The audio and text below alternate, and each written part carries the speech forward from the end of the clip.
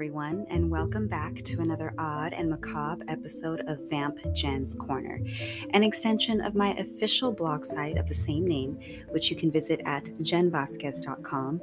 I'm your host, Vamp Jennifer, or Jen, whatever suits your fancy. So, we are gathered here today to celebrate the memory of an old Hollywood starlet, an icon, a beloved actress, and an individual I admire greatly, Marilyn Monroe. This year, 2022, marks 60 years since her passing, and I wanted to commemorate her memory and dedicate a podcast episode to her. Before I proceed, let me mention that, as always, I'll include links in the show notes to where you can find the blog post version of this episode and any relevant links to the content discussed. Now, I've always paid my respects on August 5th, but I've seen some sources cite the date of her death as August 4th. You may be aware that there is a lot of controversy and mystery surrounding her death, so I have a feeling that's probably the reason for the two dates. There's a documentary on Netflix that released a few months ago called The Mystery of Marilyn Monroe, The Unheard Tapes, which I recommend if you're curious to know more about the strange details and events surrounding the star's passing. Despite the brevity of her years, dying at the age of 36, the starlet left behind a major imprint on the film industry. She went through life embodying two individuals, Norma Jean, her birth name, and Marilyn Monroe, her celebrity alter ego. Many biographers have scrutinized the actress's life, attempting to crack the code of her identity and the circumstances behind her death. I was 18 years old when I first saw a Marilyn Monroe film. Like many people, I was familiar with her image and had seen her face on all sorts of souvenirs, from t-shirts to purses to coffee mugs. Who hasn't seen the iconic Marilyn Monroe painting Andy Warhol did? But that was all I knew of her, until the day I saw Some Like It Hot. I turned on the TV and that movie happened to be on, and I kept it on that channel. When I saw her on the screen, I was mesmerized by the way she moved, her powder white hair, her sleepy eyes, and coy voice. I'm not exaggerating when I say I couldn't take my eyes off of her. She has a magnetism, and when she was alive, I believe that's why people were so drawn to her. It's an inexplicable energy she exudes, and it even comes through when watching her on a small TV screen. I don't know who out there has seen Some Like It Hot, but it's a great comedy and it's hilarious. Jack Lemmon and Tony Curtis are also in it, and to this day, it makes me laugh and puts me in good spirits. But yeah, ever since I saw that film, I've been hooked on the blonde bombshell. I've read many biographies, seen most of her films, and have become a collector of Monroe memorabilia. In my home, I actually have what I call a wall of fame that's filled with mainly photos of Marilyn Monroe. Maybe I'll show that wall by posting a little video on social media. I also attended a special service marking the 50th anniversary of her death back in 2012 that was held at the cemetery she's buried at called Westwood Village Memorial Park. I attended the ceremony with the husband and a good friend. We were even briefly interviewed by the news channel KTLA, and it aired on TV. I remember my mom calling me super excited, saying, "I saw you on the news." But I think the reporter asked us why we thought Marilyn continued to be important to people today, decades after her passing. From what I recall, my response was that she possessed something that you don't find in many actors today, and that's what I attribute to her immortalization in pop culture. Individuals that knew Marilyn when she was alive also attended the 50th anniversary event and spoke. It's crazy to think that that was 10 years ago, and it was something I'm grateful to have been a part of and experienced. Well, another part of what I wanted to share here is an exhibit I went to in 2013 at the Hollywood Museum here in Los Angeles, paying homage to Marilyn Monroe. It's a regular part of the establishment, and when I checked their website, it says it's still up. Although Monroe didn't have the chance to fully disclose her story, the exhibition gives the public a look into the actress's life, both on and off set. The collection was fascinating and provided an intimate glimpse into the life of an icon. I've been wanting to return to the museum to see it again, so I'm hoping to do that soon. So, the Hollywood Museum was formerly the Max Factor Studio, named after the makeup artist to Hollywood starlets, Monroe being one. Max Factor opened his studio in 1935, and it was the hot spot for women to get the full beauty treatment from makeup to hair. You can feel the glamour and history when you arrive at the entrance. And at the time, there was a statue of Marilyn outside the front door. I don't know if it's still there, but I hope it is. The ground floor contains recreated rooms where celebrities like Lucille Ball got their hair done. There are 4 separate rooms, each named after a hair color.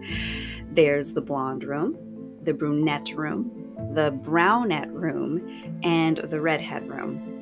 Each houses photos and memorabilia of silver screen beauties with these hair shades.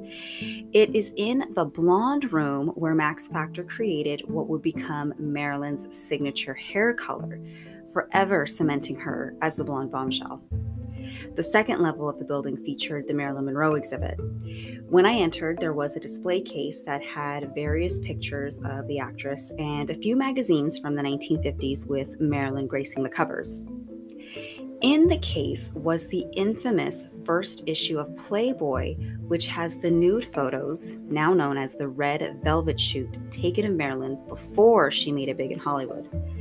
Monroe had done the shoot with a photographer named Tom Kelly, and the pictures were later featured in calendars. After making it big, the discovery of the calendars and the connection to Marilyn caused concern for her studio. When news broke of the scandalous photo shoot, it made headlines and made Monroe vulnerable to the negative criticisms of her peers and fans. Instead of brushing it under the rug, Marilyn confronted the matter and explained that she did the shoot to earn extra money. She was a struggling actress trying to get by, and people sympathized with her. The August 1952 issue of Time magazine reported that when a brazen individual asked Marilyn if she really had nothing on in these photos, she cheekily replied, "I had the radio on." However, Marilyn did wear clothes, and plenty of them. The wardrobe displayed contained pieces she donned on set and in her private life, and of course, they were nothing short of glamorous.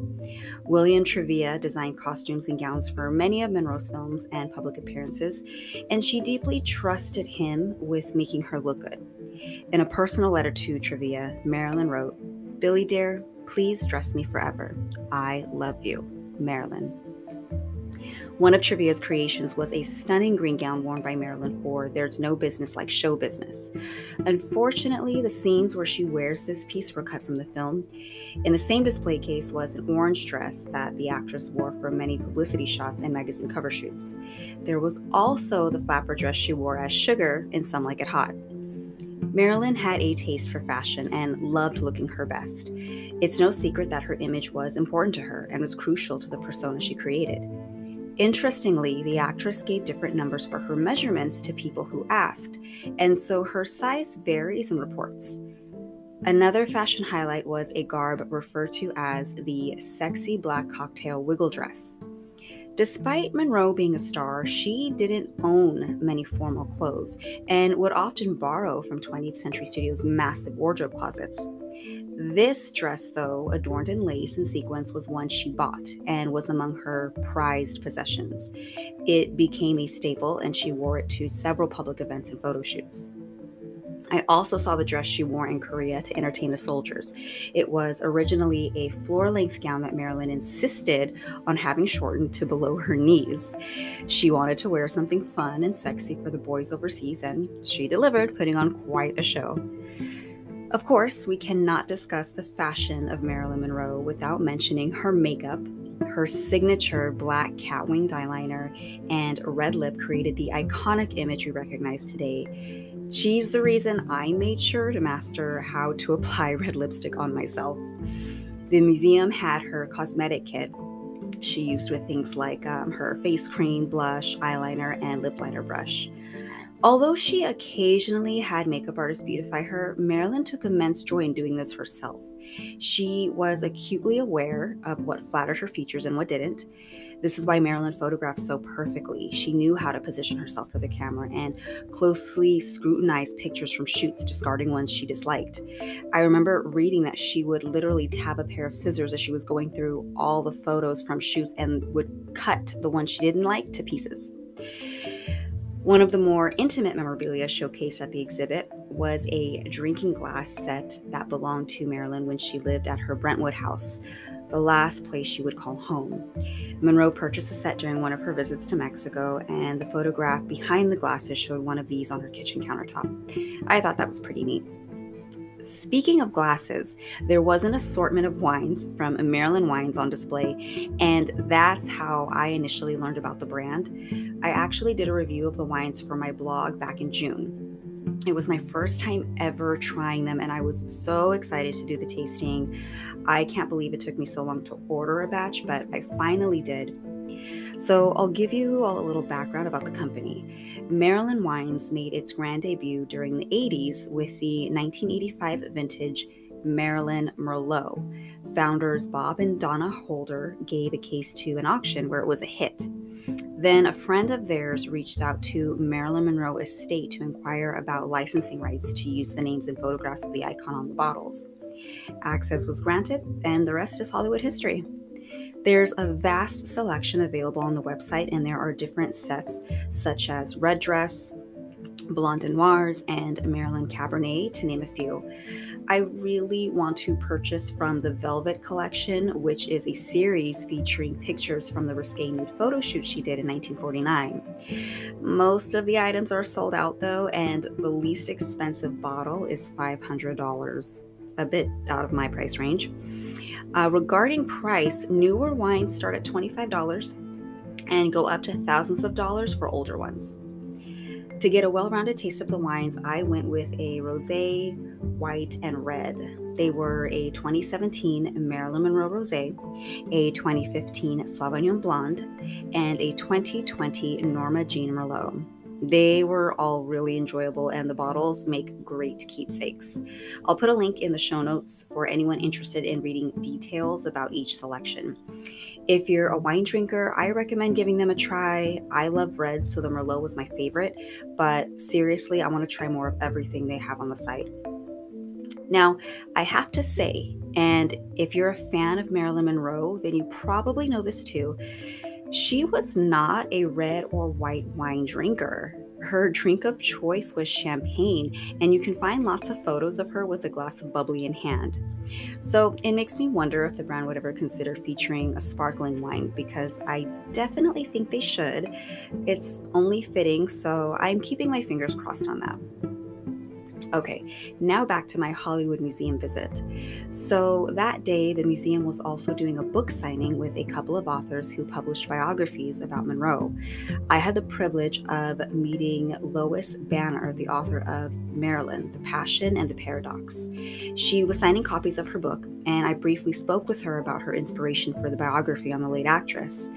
The author had access to many of Marilyn's personal archives that hadn't previously been examined at the time she was working on her book, such as Monroe's psychiatric records, and she analyzes the abuse the actress endured throughout her younger years.